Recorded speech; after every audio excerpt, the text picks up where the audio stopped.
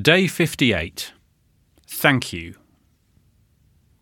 It's sometimes very simple things that impact on our reputation, the courtesy of saying thank you to somebody, of recognising them, of rewarding people with respect, not just with money or with time, but with just a recognition, a public recognition. So today, think about that. How do you use your thank yous? Who do you award them to? Do you ever use those words in the organisation, at work? Perhaps think about your communities that surround you. Who would you like to say thank you to?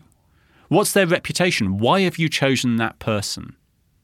Think about this in the context of that jigsaw of the community. Do you find that you're thanking a wide range of different people?